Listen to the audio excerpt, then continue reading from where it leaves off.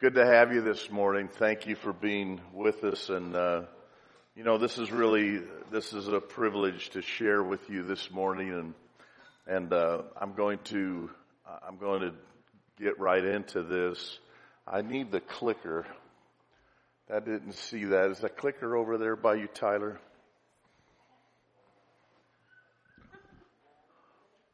There it is. Holy clicker. Thank you.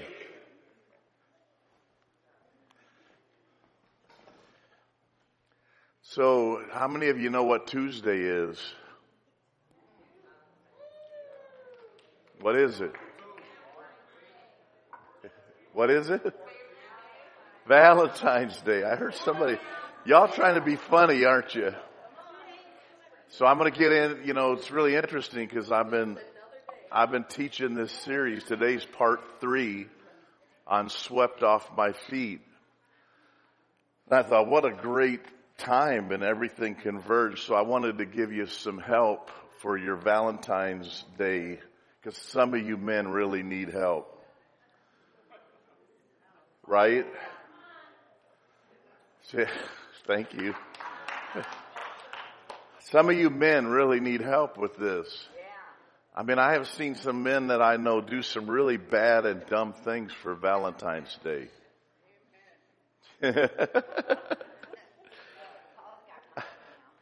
Yeah.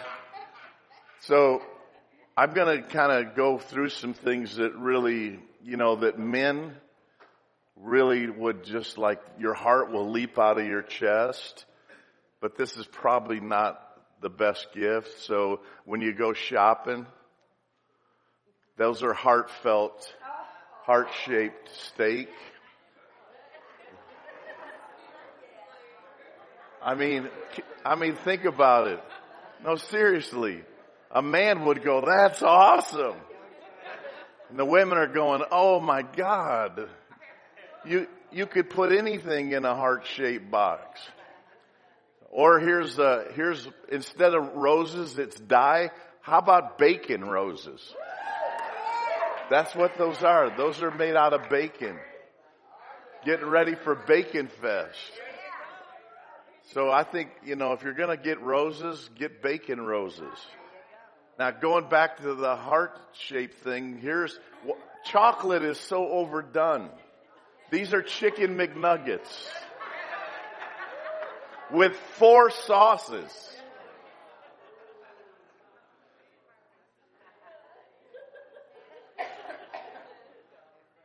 No, it's not a good idea. Here, if you're having struggles in your relationship and he just doesn't seem to get it, get him this.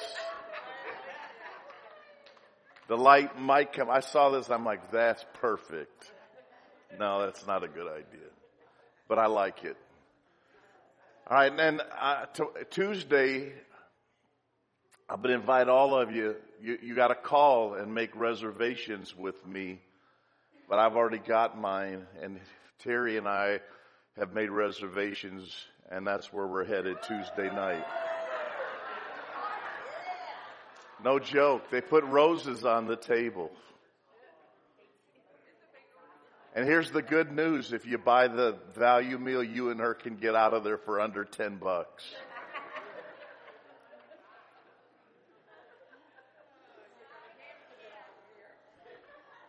So join us there Tuesday night. And then probably won't see you again till Sunday when you'll need some prayer and medication. So anyway, that's just fun. I would never take my wife to White Castle for Valentine's Day. I'm classier than that. Last year we went to Arby's, didn't we? All right, so we're going on here today to part 3 of Swept Off My Feet. And this is a really, again, this is an important time in this message because, I shared, someone last week came up to me after the message last week because God has used that to just dislodge some things, in talking about your value and your identity and how you've got to find it in Jesus and quit trying to find it in a relationship. If you're single today, Valentine's Day is probably one of the roughest days of the year because it really makes a single person feel like they're incomplete. And I don't think single people are incomplete at all. I think that single people are kind of given the idea that there's something missing. And, my daughter got married last year and she was 35. And people would just say things like, how come you're not married yet? And to a single person, like that inflected kind of a bad thing. And when Valentine's Day, she did a hilarious thing, was really good on YouTube with her pastor down there, Amy. You should look at it if you're single, and Terry can get you to the link. But it's because the idea is that there's something missing in your life, and we talked about last week that many people try to fill these needs in their life with people, and we set people up for failure. They'll always come short of your expectation. And you'll always set them up to fail because nobody can meet these deepest needs in you. And so as we get into this today, this is a really important thing. And I knew and had this whole thing kind of laid out. And so will you go along with me? Because I believe there's a breakthrough for some folks here today too. And this idea of, swept off your feet. I don't want you to get the idea that I'm all about this like falling in love thing. See, I don't believe that you just fall in love. In fact, falling is kind of a dangerous thing. Roll up here, Dawn. Let them see what. Come on up here. Here's what happens when you fall. See, Dawn's got this cast on her leg. I have the picture. I would never show it because it would make some people who have weak. But I love to collect pictures like this. I call it my injury hall of fame. I have a few of my own injuries in there, I won't go into them, but I have the picture of this. She fell. How far did you fall? 3 feet. 3 feet, but snapped the bone, and it's been now how long? Since November 21st. So we're December, January, we're into February. It's been almost 3 months of a couple of surgeries, a lot of pain, a lot of discomfort, you pray for Dawn because this thing has got to heal right, or sometimes, they have to go back in. If you ever had, they have to go back in and re-break it and reset it and things like that. I mean, it's, because broken bones, how many broken bones hurt? How many of you know that? Thanks, Dawn. You can. We should make you do laps around here. Here's the point, that falling hurts. And see, I don't believe you fall in love. I believe love is a decision.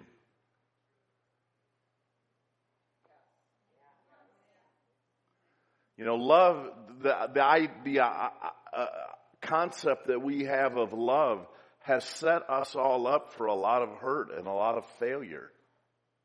I know it makes for a good movie when you fall in love, but they don't show the broken hearts and the movie usually ends, because it's a movie, has this moment, then it turns, and then they all live happily ever after. But love is a decision, and I want to get into that because you should have a vision. You should have a vision for your life, and then everything that comes into your life should flow into that vision. Even your relationships. If you're dating someone who isn't of the same heart and the same mind as you, then you're not in agreement. And how can two walk together lest they be agreed? So if that person isn't helping you come closer and closer to your vision, then ultimately they're going to derail your vision. God, how many of you know God doesn't bring people into your life so you get derailed? He brings people and wants to have people in your life that will help get you to your destination. Hello? And the most powerful thing, now let me just say a few things here, and then I'm gonna get into this and preach a little bit. But I want to set this precedent here for you, set this foundation. Life is all about vision. Proverbs 29:18 says, without a vision, people perish. So vision is what you see on the inside. Vision is something you see more than with your eyes. It's beyond your circumstance. It's a vision. It's what you see that God is doing in you and what your life is all about. And it's just how you see things. Vision is what gives you the ability to see what other people can't see, and you'll work and walk toward things that other people can't understand, because images that are on the inside of you, listen to me carefully now, because this is gonna be important. The images that you create on the inside of you are the most powerful things in your life. In other words, what words that you have had spoken over you, how many of you know the words spoken over you create a vision? They create an image in your life. And when somebody was in your life telling you, you can do this, you are awesome, you are so capable, when they speak those things, it builds you up and you get the feeling that you can do anything. Why? Because those images are based on a belief system. Are you with me? As a man believes, so is he. But here, your belief systems are built around words. How many of you know words are powerful things? Come on, stay with me here. Words are powerful things, but how many of you know not all the words are positive? The same potential when someone speaks life into you, how many of you know they can speak death over you too? You'll never be able to do that. You'll never accomplish that. You'll never be able to reach that goal. People can speak those things. They can speak things over you that create very negative images and negative visions. How many of you know that when people release words into your life, that you need to have your shield up, because there's certain things that are spoken to you, you need to cast down, resist, rebuke, and just call them what they are, lies, because words released into you will set the course of your life. The power of life and death is in your tongue. And so you can release life in parents as a child, in your children. You can release life into them by speaking God's word over them. Words create images. Feelings. How many of you know feelings create images? If you feel like you're worthless, it doesn't matter what the reality is or what the facts are, but if you feel like you're incapable or inept or unloved or whatever, feelings, how many of you know your feelings are very strong? There's not hardly any of us here today that our feelings don't really dictate to us where we're at. But how many of you know your feelings can be deceiving? How many of you know you can feel something and it'll be wrong?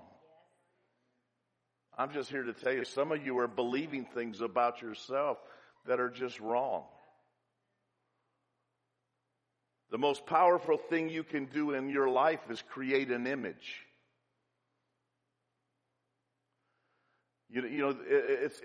Remember how what did God do? When he created Adam in his own image. Remember, we spent some time there. You know what man has been given the capability to do by the very creative power of God? We've been given the ability to create images. Now, this is not New Age. This is the truth. I know the New Age has hijacked what I'm going to say here, and I want you to listen to me, because don't go out of here saying, "Money, he's talking some New Age junk right there." No, I'm telling you, God is the creative, most creative force and power in the universe. Can you say amen? And why is it that if God is so creative, then we as his people should flow in that same creativity? And yet many of you believe, you know what you believe about yourself? I'm not very creative. You ever said things like that? I mean, because of an image you created in your mind when you were young. And maybe you were a little clumsy, because when you're young, you can be clumsy, right? And then somebody said over you, "Well, you're never going to be a very good athlete. You're clumsy." And then you grow up, and you know what you say about yourself? "I'm just not that outdoor kind of person." Really? What are you basing that on? You're basing that on something somebody said or something you believed or felt that may or may not, in fact, have anything to do with the truth. Part of what Jesus came to do is he came to align us with the truth. Because the truth is what makes you. And the fact is, there's not hardly anybody here today that's not being limited or contained by some of the very belief systems we've built into our life because of things that have been said over us, said to us. And some of you, let me tell you something else. Some of you in marriage need to watch your mouth. You're saying now I'm going to have to preach a little bit. You're saying to your spouse, "See, you'll never change." See, the one thing that you want is what? I want them to change. But with your very mouth, what are you saying? You will never change. See, look at that. You will never change. And what you're doing is you get in agreement with a lie. And when you get in agreement with the lie, you empower the lie. But glory to God, when you get in agreement with the truth and you speak the truth, then you empower the truth to bring about the very thing that you need. That's why sometimes you have to say by faith, you are a man of God, even when he's not a man of God. You have to say that you carry the anointing, even when he's not carrying it, he's carrying the flesh. And by faith, you have to say to those things that are like they're not, and say you are a man of God. And you walk in your calling. My wife spoke that to me when I was away from God, and it would irritate me to no end, because what she was doing was calling me up and out, and what I wanted her to do was curse me. Y'all, why y'all applaud that? I wanted her to curse me. You know why? So I could get in agreement with that. Because my life was filled with negativity. How come it is we can get an agreement so easily with the negative, but when somebody calls us to our higher purpose and our higher calling, we say, I just can't see that. And I'm here to tell you, I'm here to call you husbands to your highest calling. You are to be men of God, carrying the anointing and the high priest of God to carry ministry to your family. And you're going to walk in your calling. You're going to walk in your anointing. You've got to walk in that destiny. And it's when you break your ties with the enemy. Stop cursing your children. Stop cursing your wives. Start believing what God says about you, and it's amazing how they'll change.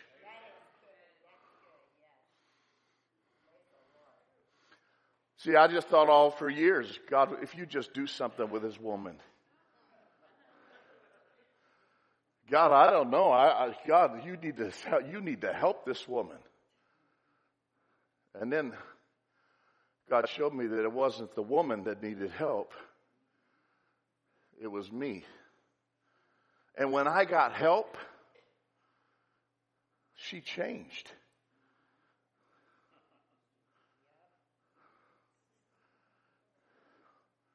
No, you know the truth of this thing is when I got help, I changed.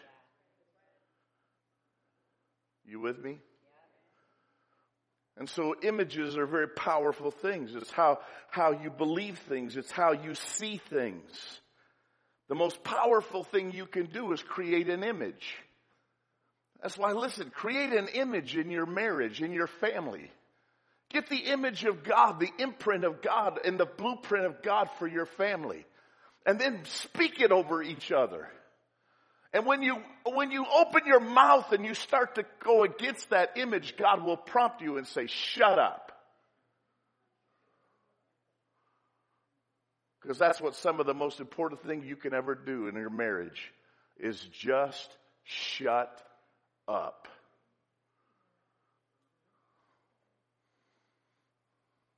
Wow, aren't you glad you came to church this morning? Listen, if the most powerful thing you can do in life is create an image, and then you're going to grow into that and move into that very image that you create, guess what the second most powerful thing you can do in life is destroy an image.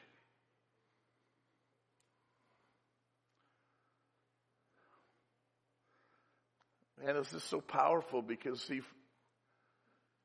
how many of you know you can come to Jesus and Jesus forgives you of your sins, but that's not just the end of it. It's what he's trying to do is create a new you. He's trying to get you to conform to the image of his son. So why? So you don't believe yourself to be a slave to fear. I am a child of God. How many of you feel like that 24/7? But how many of you know that that's how you have to believe and have to keep your eyes on that I am a child of God? Because the most powerful thing you can do is create that image and then move toward it. And the second most powerful thing, you can destroy it by speaking against it. By speaking against the very people that God brings into your life to help you with it. It's funny to me how we avoid the people who could really help us sometimes because of our negativity. And we will flock to the people who are really undermining the very thing God's trying to do in our life. It's awful quiet in here. Felt really good when God gave it to me. Listen to me now. Write this down. We become based on what we believe.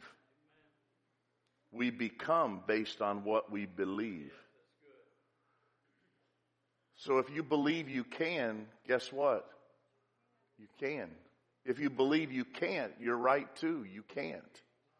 Because what you believe is going to determine what you see. If you believe, you can say to the mountain, be removed. If you don't believe, if you get into unbelief, you make by your very unbelief an agreement with darkness. Because it's as a man believes. Everybody say believe. Everything you're walking in right now is because of what you believe. If you don't like what you're walking in, quit trying to change what you're walking in. Change your belief. And now the axe is laid to the root of the tree. Because once I change my believing, then I change my doing, my living. See, some of you trying to be better, and all you get is a case of the do-betters, which lasts about 10 minutes until you do worser.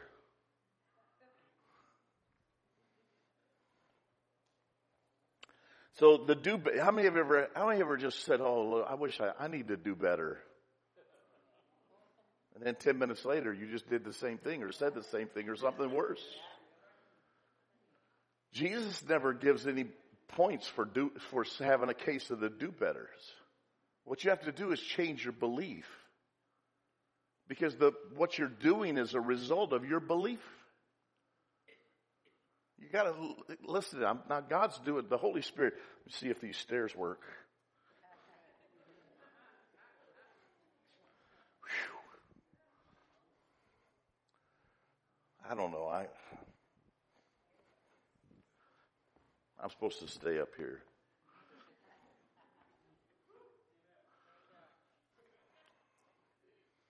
So listen. So if you change your belief system, and there's only two ways. There's only two sources of your belief. Now, get this. Listen to me, church. Your belief system's either anchored in Jesus or it's in humanism, self. So there's humanism and then there's God. Humanism, the belief in self, says that basically, you'll be able to get there if you try hard enough and have enough time. But the gospel says that Jesus is the source of everything, and when you come to him, he gives you a new life, whole new nature, a whole new identity, right? 2 Corinthians 5:17, which I know I quote a lot. Therefore, if any man be in Christ, he is a new creature. Say amen. Old things pass away, and behold, all things become new. We become based on what we believe. We become based on what you believe. Now, so watch this. You ready? Let's go to this verse that we've been using. If it's not working, did I do something?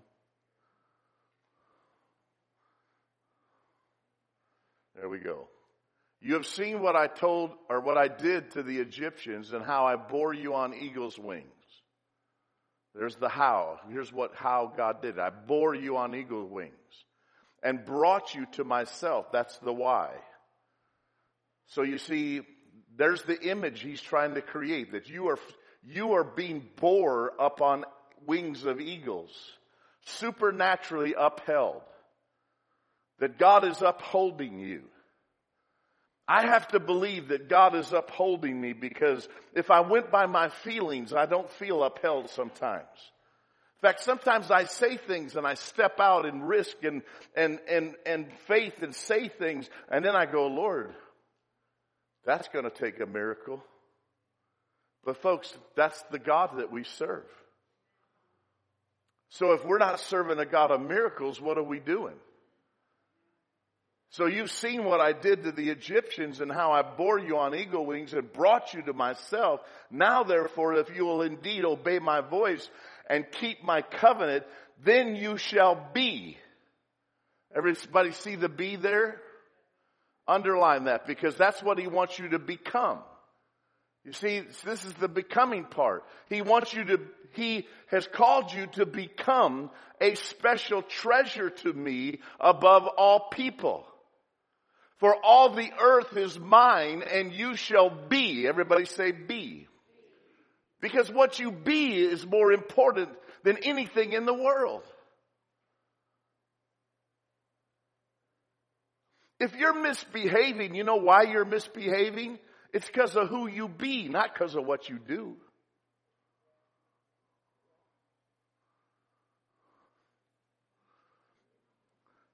So you shall be a treasure to me, for all the earth is mine, and you shall be to me a kingdom of priests and a holy nation. These are the words that you shall speak to the sons of Israel. I'm speaking these words to sons and daughters this morning. Why? Because God is more concerned about what you're becoming. What are you becoming? What are you becoming? Now, what you're becoming has to do with what you believe. Back up. Therefore, if you will indeed obey my voice. See, if you obey God's voice, you have to do that on a belief system. You have to, first of all, believe God's voice is worthy to be heard. Necessary to be heard. So that's a belief. I have to believe in God and His voice. And if I believe in God's voice, then guess what? I'm always listening for the voice of God. Everybody, listen to me. When's the last time you heard God's voice? I mean, really, God just whispered into your ear His voice, because that should be a normal occurrence to us as believers. You know why I've had people tell me, I've never heard the voice of God. You know what the problem is? It's a belief. Because many people have taught it's not just that, they've even been taught there's no need to hear God's voice. That was for the early church, that was when Moses was in the mountain and God spoke. Like today, we don't need to hear God. I submit to you that if we ever needed to hear God, we need to hear Him today. I submit to you, for your life's sake, if you ever needed to hear from God, you need to hear from Him today.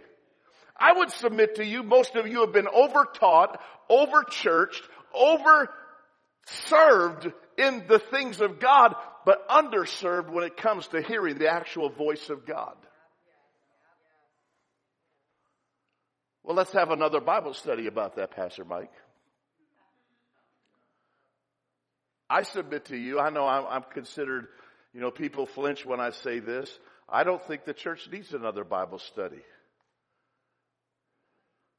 fact, I don't think the great need of the church, I'm going to say this because this is going to get me in trouble too. I don't think the greatest need of the church right now is even to read the Bible. Pastor Mike. No, listen to me. Do you know what the greatest need of the church is right now? To do the Bible. If you're not doing what you know, what good is going to be reading any more of it? So you can disobey some more? So you can ignore some more? So you can neglect some more? You know how God speaks to us? He speaks to us on the basis of what we did with the last thing He spoke to us.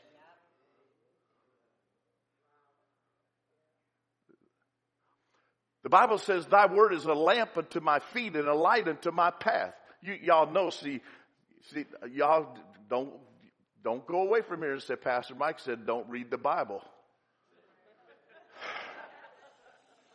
See, that's how people think. They go, that pastor just said, don't read the Bible. No, I said what you need to do is start doing the Bible. Thy word is a lamp unto my feet and a light unto my path. You know how that worked in the Old Testament? I saw this picture in Young's Encyclopedia, an ink drawing that they had made from a Hebrew set of shoes that they strapped onto your feet. And remember, you ever seen any of those old movies where the Middle Eastern shoes, fancy shoes, kind of curled up and had like a horn on them? You ever see those? On the top, it had a candle holder. It had a candle. And so what they did in the dark, because when you walked at night in the dark, you couldn't see what's in front of you. And so they had candles in these shoes, and every step you took lighted the next. It didn't see, some of you reading the Bible because you want to know what's going to happen by the end of next year or in 2018 or in 2020. But the word is a light unto your path and a lamp unto your feet. What God wants to show you is not what's going to happen 3 years from now. He wants to show you if you'll just take the next step, here's where you're going to be. And if you'll take the next step, my light's going to shine. And if you just keep in step. See, the church stopped taking steps a long time ago, and we thought God was going to lay this vista out for us. And what He's asking the church to do is hear His voice, take the next step, and when you take that step, you're going to possess and live in what I've given you. And if the church would just live in what God has given us, we'd be in a different position than we are today.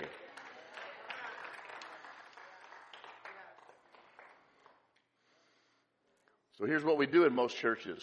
Here's the saying: ram it in, cram it in, for their heads are hollow. Ram it in, cram it in. There's much, much more to follow. And we just keep ramming it in, cramming it in, ramming it in, cramming it in. You know what? What we need to do is just take the next step. Some of you got to break your agreement with a whole entire belief system that some of you got from a religious past.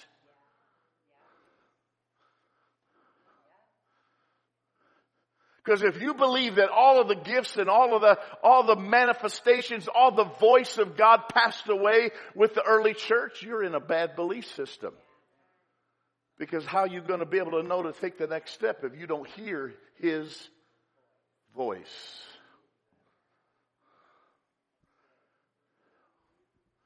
Are you with me? Thy word is a lamp unto my feet, a light unto my path. So what's God saying to you about your next step? What's He saying to us as a church about our next step? See, part of our next step here is, if you've been listening, is God calling us out of our isolationism and our individualism and our independence and stubbornness, and calling us to accountability and fellowship, that in the place of small groups and personal relationships, we can walk this out together. Because I got news for you, ain't none of us got there yet.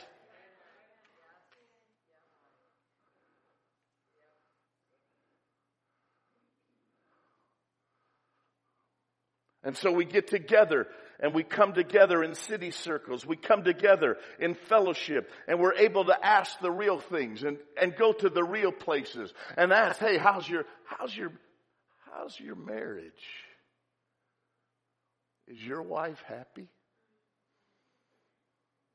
Tell me the truth, because I'm going to ask her next.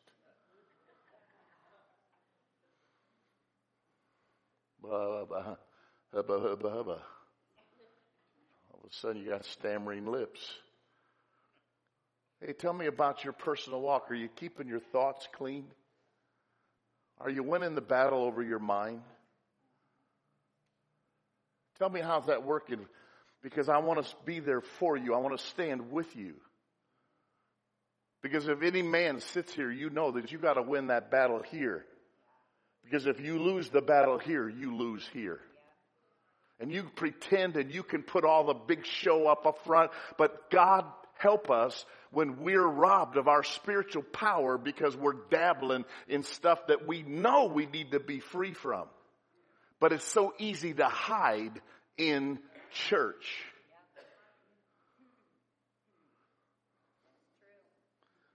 Y'all there today? It's time to come out of hiding.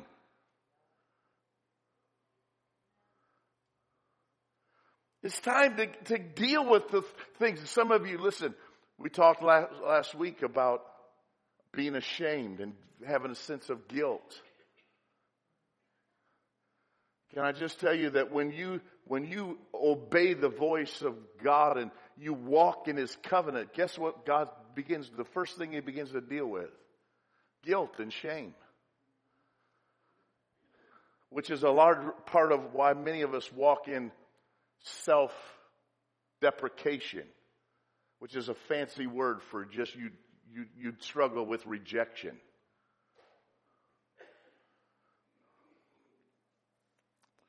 I used to read Reader's Digest. My favorite part was ways to enhance your word power. I like big words. You know why I like big words? You know why? Because I've had a struggle my whole life feeling like I'm equal to some people who stand behind pulpits, who have letters behind their name. Can I just be honest and real with you? So I overcompensated because I would try to talk in ways that would put myself where I wasn't out of touch with these very highly educated men. Because in my heart I was a little envious. Because see, I don't have a MB. I don't have a doctorate. I don't have a PhD. I don't even have a BS. I've been told I'm full of BS, but I don't have a BS. I didn't finish college. I started and dropped out. And so because of my weakness, you see, I tried to overcompensate. I'm just being honest with you. And so I thought, well, I can overcompensate for my weakness by talking these fancy words. But here's the thing, you can't change who you are.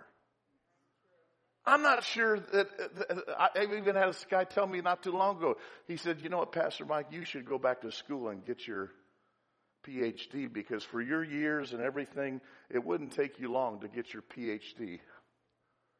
And I said, but I don't know that I really want a PhD. But he said, you should. I said, why? He said, because it'll bring you up in the eyes of the people. I said, well, I kind of struggled with that my whole life. And I think what I've come to after these years, listen to me. What I really want is I want to be brought up in the eyes of the Father. So I'm trying to be more real and trying to be just honest and trying to be transparent and trying to be who I am, because I can't be Professor so-and-so. I can't be Dr. so-and-so. But if God can use this donkey somehow and get the glory out of it, I'm okay with it.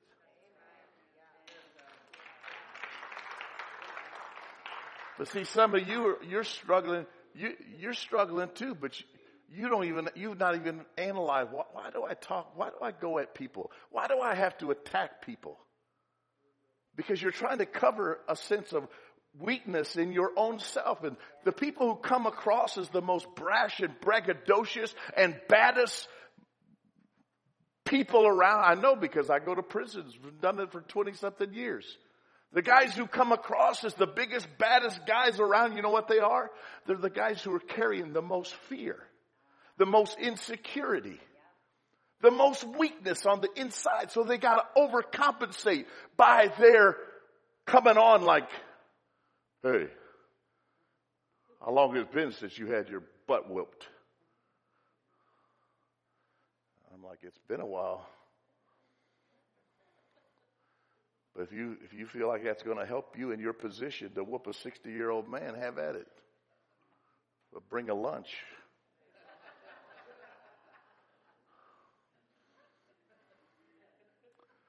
But you see, we all, listen to every one of you. Listen to me. Every one of you overcompensate in areas. Because you lack a real identity. So when you lack an identity, you got to try to be something you're not, to prove something to yourself as well as to somebody else. And because of that, you are not really being true to who you are. Because many of you are just not being true. God's calling you to a much higher place. Are you with me this morning? Some of you are like, some of you, you carry with you such a wisdom. I knew a guy one time, he did the opposite. Because he was so smart his whole life, he got put down. because he was considered a geek. And so he acted stupid while he was one of the most intelligent people I'd ever met. And I said, why do you do that? Because you're really a smart guy. And he said, because I know what it's like to be the smartest guy in the room, and I got bullied because I was smart, so I decided a way to protect myself is act stupid. But is he being true to his true self? Some of you sitting here, you got hurt in a relationship. And so you know what? You've survived. Well, you know what? I'm just not gonna have anything to do with anybody anymore. What is that? What is that? It's a form of self-protection.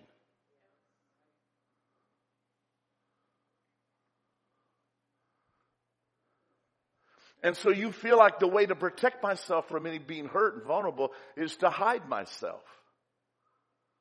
I'll never let anybody talk to me like that again.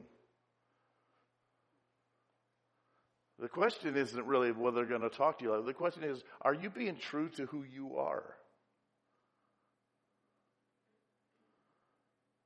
Some of us are not okay with who we are. We feel like we've never had enough, never been enough, never gonna have enough, never smart enough, never good enough. Are you with me? So I want you to go quickly. I'm going to close with this. Go to John chapter 4. Will you give me 10 more minutes? Time? Oh, yeah, we got time. We're empowered to believe. Let me go over this real quick, because I think this is in your notes. This is on the YouVersion app. All of this is on there. We're empowered to believe. Obey my voice. Did I miss one here? Yes. We are hardwired to belong. These are the 3 B's. We're hardwired to belong. He said, I brought you to myself. We are empowered to believe, obey my voice, and keep my covenant. We're empowered to believe. That God gives you the ability to believe this about yourself, to believe this about Him. And then thirdly, we're invited to become. We're invited to become. Speak to the sons of Israel. You with me? Speak to the sons of Israel. The sons is an identity. So that's what God wants you to become, a son, a daughter of God.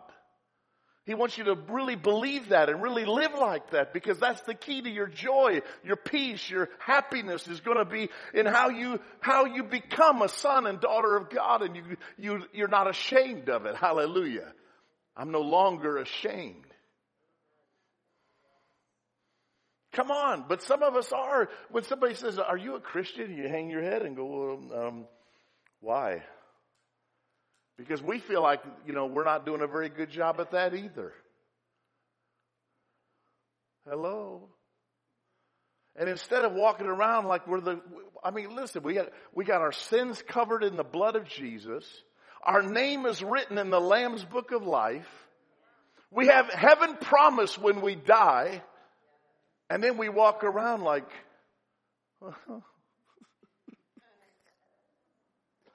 why? Because we haven't understood what God's really trying to do in making us the sons of God. First, John 1:12. Listen to this. Write this verse down. This is free. To as many as received Him.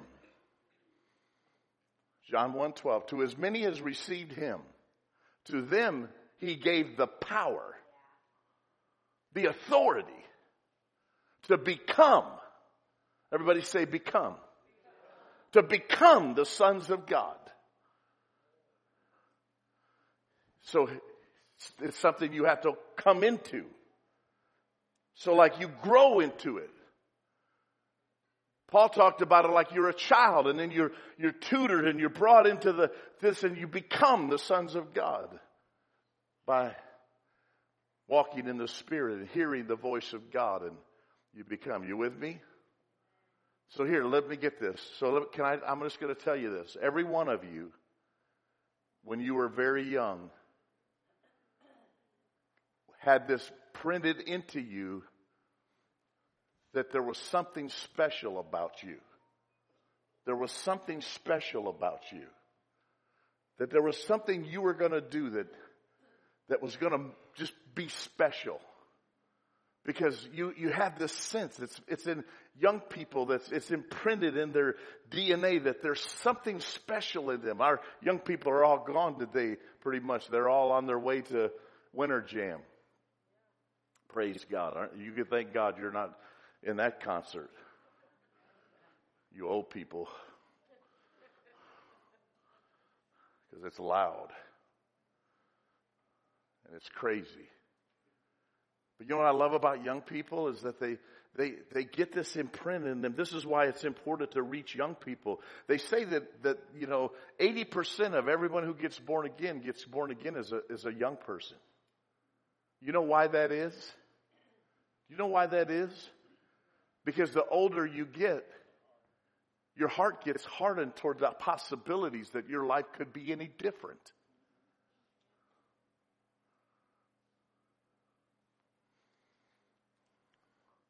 This is what I've been. This is what I'll always be. Woe is me. But we have this idea that there's just something special. But then the older you get, here, listen to this. By the age of 12, listen to me now. By the age of 12, most people have it written into them. Their beliefs and their ideas that they have formed about life and their images about life and their images about their self and their images about God. It has been written into them. They've received messages from people, from their family, from their friends. You're a freak. You're accepted. You're loved. You're rejected. You're good. You're bad. Don't do that. God doesn't like that. If you do that, God's going to get you. How many of you know when you're told that as a kid, don't do that, God doesn't, how many of you ever said something as a kid, your parents said, if God heard that, He would send you right to hell. And then guess what, when that comes out again, guess what they think? Oh, well, I'm doomed. It's a belief system.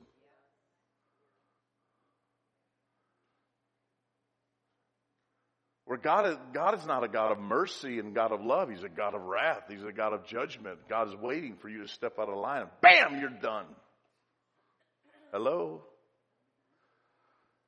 So all your life, your early life, you have this. As you get older, things get set in you and it gets harder and harder to hold on to that uniqueness. Because can I just tell you this? Many of you have given up on the idea to be something special and be something different, a special treasure. You're just looking for a way to fit in.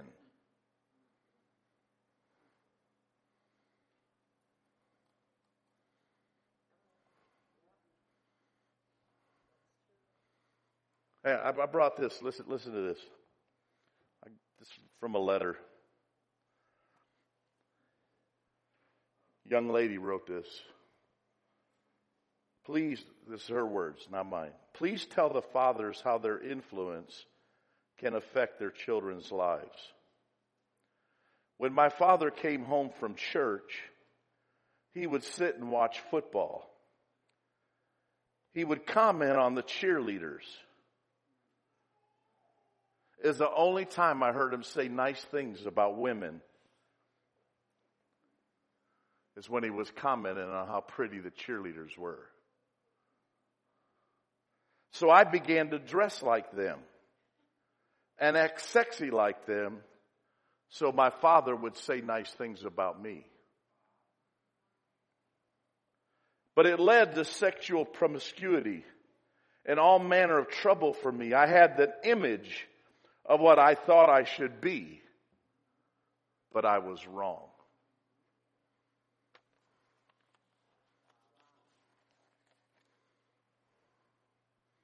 See how powerful that is? Some of you sitting here, you're struggling with what makes you different. You're trying to make what makes you different something that you do instead of who. You know why I'm different today? It's because of who I belong to. You know why I stand out in a crowd? Because of who I am, not what I've done. I don't have to be afraid in a room full of PhDs, MDs, or anybody else, because I know who I belong to.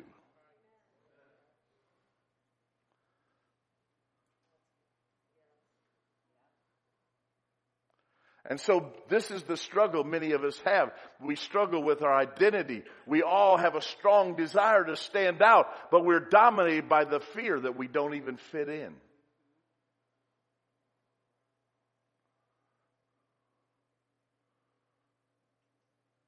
The weaker you are in your own sense of belonging, the more difficult we make it for others to join us. In other words, we build walls around ourselves.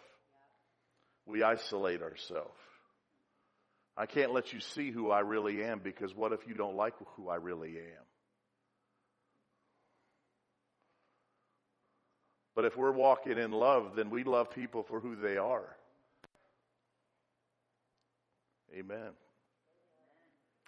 Your disconnection is the basis of your dysfunction.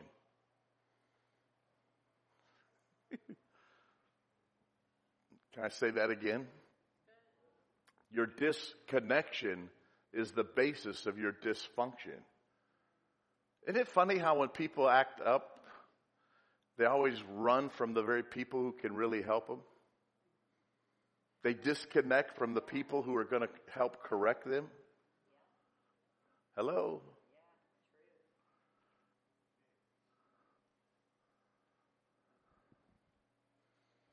That's why I got to give people here, like, you guys are awesome. Because you put up with some preaching that's really, this is some tough stuff sometimes. This is not the, I kind of feel good just because, I'm trying to stroke your ego. This is a real analysis where you got to really look in and go, am I really connected to God the way I should be? Or is all this junk in me something that got to finally be dealt with? And it's amazing as God begins to deal with this stuff in people, they get freer and freer, and they don't even understand what God's doing. All of a sudden, everything's better. Everything changes. Everything begins to, and it's a process, yes, but they start loving people better. They start living better. They start walking better. They start thinking better. They start doing better. Why? Because they're getting the inside fixed. I'm not interested in a bunch of religious hypocrites who clean the outside of the cup, but inwardly there's all this junk.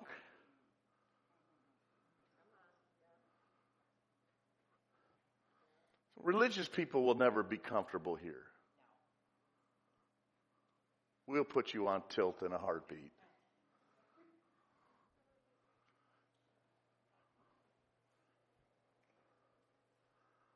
But if you really are sincerely looking for God to do something in you, then I think you can come in, pull your feet under the table, and say, Pastor Mike, there's some things that I need fixed. Get real about it.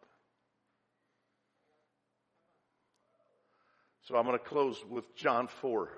Go in your Bibles to John 4.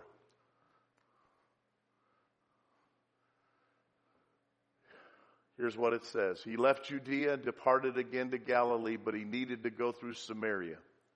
So he came to a city of Samaria, which is called Sychar, near the plot of ground that Jacob gave to his son Joseph.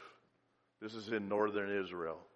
Now Jacob's well was there. Jesus, therefore, being wearied from his journey, sat thus by the well. It was about the 6th hour. It was about midday. So you know this story, so let me just go on. I don't have time to make a whole lot of comment here. Then the woman of, back up. Then a woman of Samaria came to draw water. Now get this. I gotta put this in context for you. The woman of Samaria came to draw water. Why was the woman there the 6th hour? Because she was carrying a great deal of rejection. All the women It was a social thing. They all went to the well in the morning, got their daily measures of water. And it was like a social thing. It's just something. It's not just, it still goes on today. You ever notice when you go out with a bunch of people, all the women want to go to the bathroom together? Can you imagine a bunch of boys going, hey, let's all go to the bathroom together? What? It doesn't work that way. But here in this social order, the women all went to the well. Why wasn't she with those women? Because she was an outcast. All right? She went to draw water at the 6th hour. She was all by herself. Jesus said to her, give me a drink. For his disciples had gone away into the city to buy food. Here's 2 problems with this woman. Number 1, she was a woman. You say, Pastor Mike, careful now. No, I'm telling you, in that day, in that culture, women were second-class citizens. Jesus was a rabbinical priest. He wore, and that's how she identified him anyway. You gotta understand this, because she identified him as being a religious Jew because he wore a rabbinical robe. And here's the thing. Rabbis did not talk to women. That was a cultural thing. You can still see today in the Middle East how women are treated like dirt in a lot of places. Secondly, she was a Samaritan. And everybody look at me.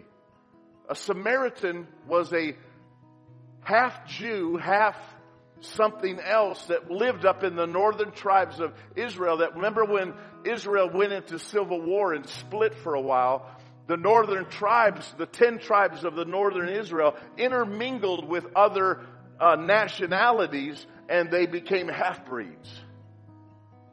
So this Samaritan thing is a racial thing. How many of you know there's still racial issues going on in our world?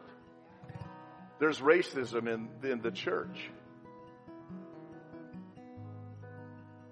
But I'm not going off on that. But let's just suffice it to say that there was racism going on here because she was a Samaritan. And here's the thing. You know why? This is why she said, listen.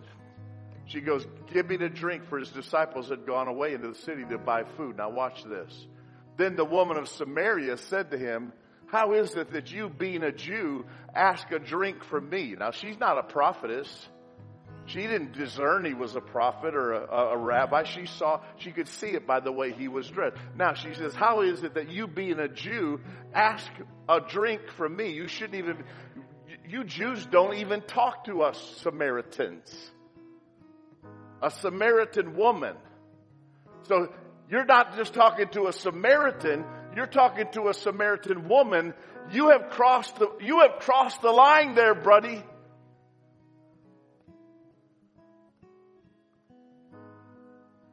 Now look what it says. For the Jews have no dealings with the Samaritans. That's racism. Based on their being intermingled. Jesus answered and said to her, if you knew the gift of God and who it is, if you just knew who it is, that says to you, give me a drink, you would ask of him, and he would give you living water. Jesus went to the real need in her life right there. What you need is living water.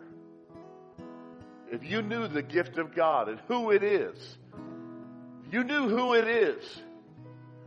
would ask of him a drink and he would give you living water. Let's go on. The woman said to him, sir, you have nothing to draw with, and the well is deep. Where then do you get that living water? Are you greater than our father Jacob, who gave us the well and drank from it itself, as his sons and his livestock? Now get this. The woman said to him, sir, you have nothing to draw with, and the well is deep. Where do you get that living water? Where do you get that living water? Where does Jesus get this water that quenches a man's thirst and satisfies our deepest longings, our deepest needs? Where does that come from? It comes from Jesus himself, and he is the source of that, and he's the only one who can meet your deepest longings. And by the power of the Holy Spirit, he's the only one who can fill up everything that's lacking in your life. And Jesus is looking at this woman and his compassion, and she senses there's something different about this man, because no other man would even have talked to me. And he's calling me to something. Something was stirring on the inside. And notice what she says here. Are you greater than our father Jacob? I never saw this before. I've preached this woman at the well many times in 30 years. Notice what she says here, though. Are you greater than our father? Our. You know what she's done right now? She's realized he's not here to reject me. Every man I've ever known has shunned and rejected me and hurt me and isolated me and treated me like I'm dirt. Are you greater than our Father? She senses there's a connection here, that he's not rejected me. Are you greater than our father Jacob, who gave us this well and drank from it himself, as well as his sons and his livestock? You see, Jesus is drawing her out. He's drawing out of her something that was longing on the inside of her. He wanted to deal with her rejection. He wanted to deal with her hurt. He wanted to deal with her inward image that was so downcast. And here's what Jesus says. I love this. Jesus answered and said to her, whoever drinks of this water will thirst again. But whoever drinks of the water that I shall give him will never thirst. You know what thirst is? Thirst is dissatisfaction. So let's put that word in there. If you drink from this water, you're going to always be dissatisfied. Come on, the Lord's talking to somebody here today. You've been dissatisfied. You've always been dissatisfied. You haven't been able to find nothing to quench that longing of your heart. Jesus said, but if you drink the water that I give, you will never be dissatisfied again.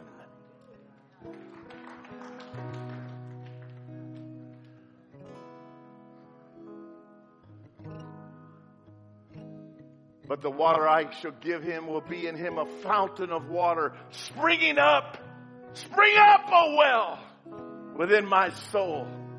Spring up, O well, and make me.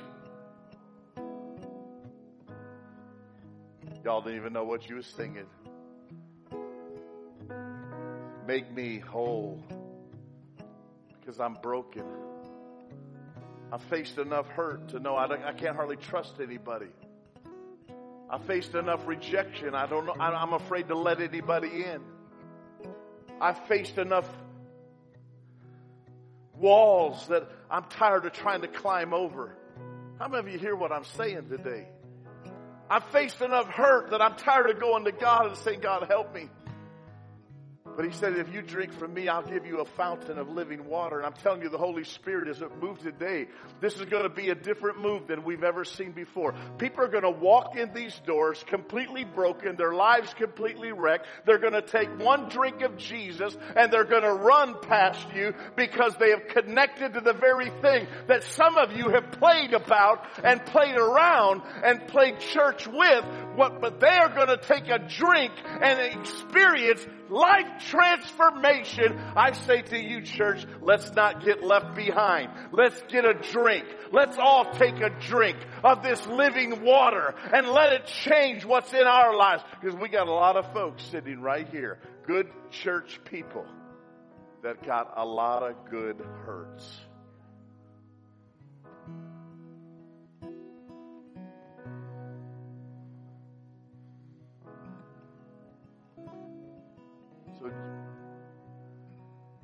So the woman says, sir,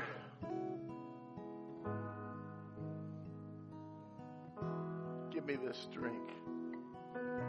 Give me this drink. I think this is what I've been looking for my whole life. Give me this drink, that I may not thirst, that I may not be dissatisfied, nor come here to draw. See, she's a little mixed up. She's having a little trouble here. She's not, but it's okay. She's still kind of leaning toward the natural. He's leaning to the supernatural. She's thinking of the well. He's thinking of something much deeper than the well. She says, if I drink this, I'll never have to come back to this well. But here's what she's talking about, church. I'll never have to come back here alone. You know what Robin Williams said? Remember Robin Williams, the actor that took his own life? He said that some people think that to feel alone is the worst thing in the world. But you know what's worse than feeling like you're alone? Being around people who make you feel alone.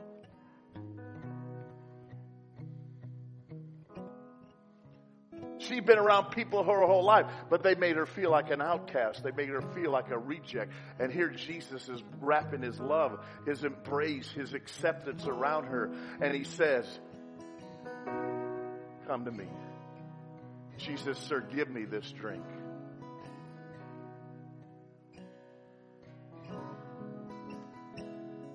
Jesus says, go get your husband.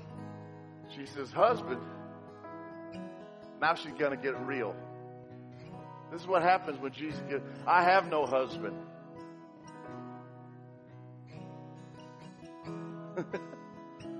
I have no husband. Jesus said to her, you have well said, I have no husband. For you have had 5 husbands, and the one whom you now have is not your husband, in that you spoke truly. For years I've thought about this from a religious mindset. But here's what Jesus is saying. You've been trying to find all of your needs met through a man. There's no man ever met your need. No man has ever met your need. And you've said well that no man's meeting my need today. But today, you have met the man who's going to give you a drink and you will never thirst again. See, some of you you've had a drink of church and it's left a bad taste in your mouth. You've had a drink of some Christian people and it's left a bad taste in your mouth. You know what I say? Spit it out and take a drink of Jesus. And quit looking for people and the church and stuff to do for you what only Jesus can do. I want you to bow your heads with me. Wow, this is the weirdest thing I have ever. I tell you, it's like the Holy Spirit is just doing heart surgery. Listen, he's just doing heart surgery on people. I can see it, but he's doing it in such a kind and loving and gentle way.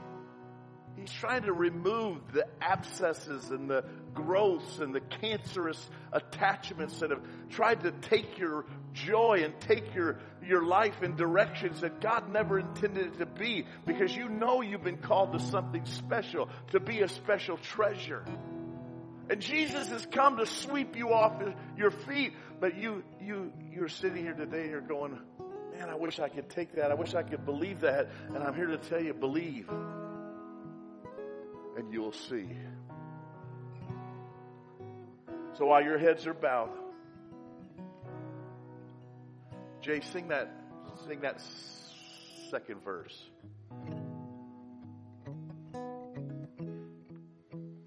Listen to the words of this. Leave behind your regrets and mistakes. From today, there's no reason to wait. Jesus is calling. Come on. Bring your sorrows and trade them for joy. From the ashes, a new life is born. Jesus is calling. Come to the altar. The Father's arms are open wide.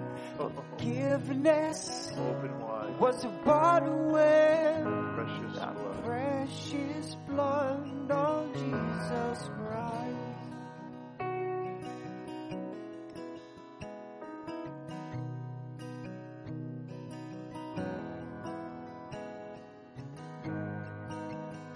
So I'm going to ask you here today, if you're tired of that old life, tired of that old stigma, that old belief system, that old vision and image that's left you empty and dry and dead on the inside, and you're ready to take a drink from the well, the cup that never runs dry, drink from the well that finds your true identity and who you are in Jesus. Listen, some of you say, well, I did that 30 years ago. See, I'm talking about where you're at today. Where are you at today? Where is your life at today? Are you drinking from that well? Are you thriving from the inside in that personal walk and relationship with Jesus? Is not, this invitation's for you too. Because you need to come to the altar. So I'm going to make this easy. Everybody stand. And here we go. Everybody look at me. If you need Jesus to fill this dissatisfaction in your soul, you know what I'm talking about. You are thirsty. You are dissatisfied. You are tired, sick and tired of being sick and tired.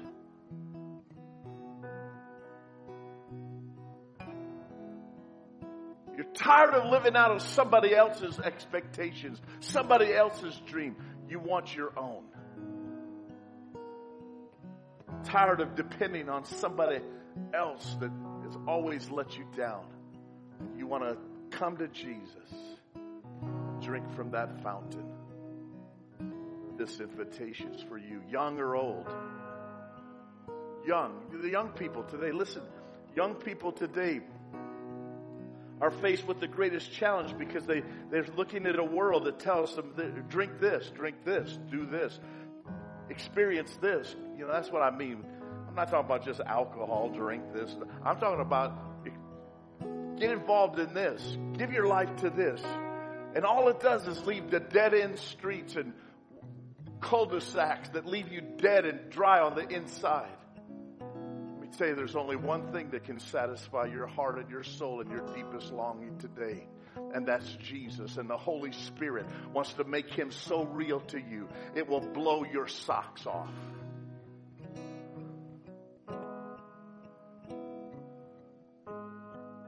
So while everybody is looking at me, going, what, my God, is he going to give an altar call? Yes. This is for everyone who is dissatisfied with your life and where you are and what you're living. I want you to come, and I want you to come now. Don't hesitate. I want you to come. I want you to come now. Forget, well, I did this 50 years ago. I want you to know where you're at now. Are you dissatisfied? Because you're going to drink today from another fountain. Yeah, come on. Some of you have been religious and you've been good. You're good. It's not about good. It's about drinking from the right fountain. Come on up, people. Spread out here. Everybody spread out. I want the prayer team to come and join me. If you're not satisfied, isn't this beautiful? This is people saying, I'm not satisfied. This is people saying, I'm not going to just take anything. I want what God has for me. Do you need to be down here? I'm waiting just a few more seconds. Do you need to be down here? Do you need to come and drink from this fountain? Come on, thank you. Thank you. Thank you so much. This is something that only Jesus can satisfy. Hallelujah. Only the Holy Spirit can do this today. Are you with me? So Holy Spirit, everybody that's standing here, look at me real quick. I just want you to raise your hands as a point of surrender. This is the sign of surrender when you raise your hands. And what you're saying by just simply raising your hands is, I'm done. I'm taking my hands off of everything. Lord, it's not worked too good for me to put my hands on anything. So Lord, I'm putting my life in your hands. I want to drink from the fountain that you have. Jesus, I renounce everything that I have tried to find my satisfaction, my peace, my joy. I renounce my flesh and my own self-driven ambitions to lay them at the feet of the cross, because at the blood of Jesus, my life comes forth from Him. And today, Father God, I pray by the power of the Holy Spirit that you will flood across this place, that the river of God will flow up and in and out of these individuals today. River of life, touch them, heal them, save them, set them free. In the name of Jesus, give them the vision, the idea, the very purpose that they're here for. Father God, we raise our hands and we say, Lord, fill me. Come on, say it. Say, fill me. Fill me. Just give yourself completely to the Holy Spirit. You may find yourself just totally swept away. That's okay. Don't fear. Just let the Holy Spirit, this is what He wants to do. He wants to take your life and give you beauty for ashes, the oil of joy for mourning, the garment of praise for the spirit of heaviness. Holy Spirit, Holy Spirit, move. Holy Spirit, move. Holy Spirit, move. Oh, Jesus. Jesus. Holy Spirit, move. Come on, raise your hands. Don't keep pressing in. Don't give up. Don't give up. Holy Spirit. Holy Spirit.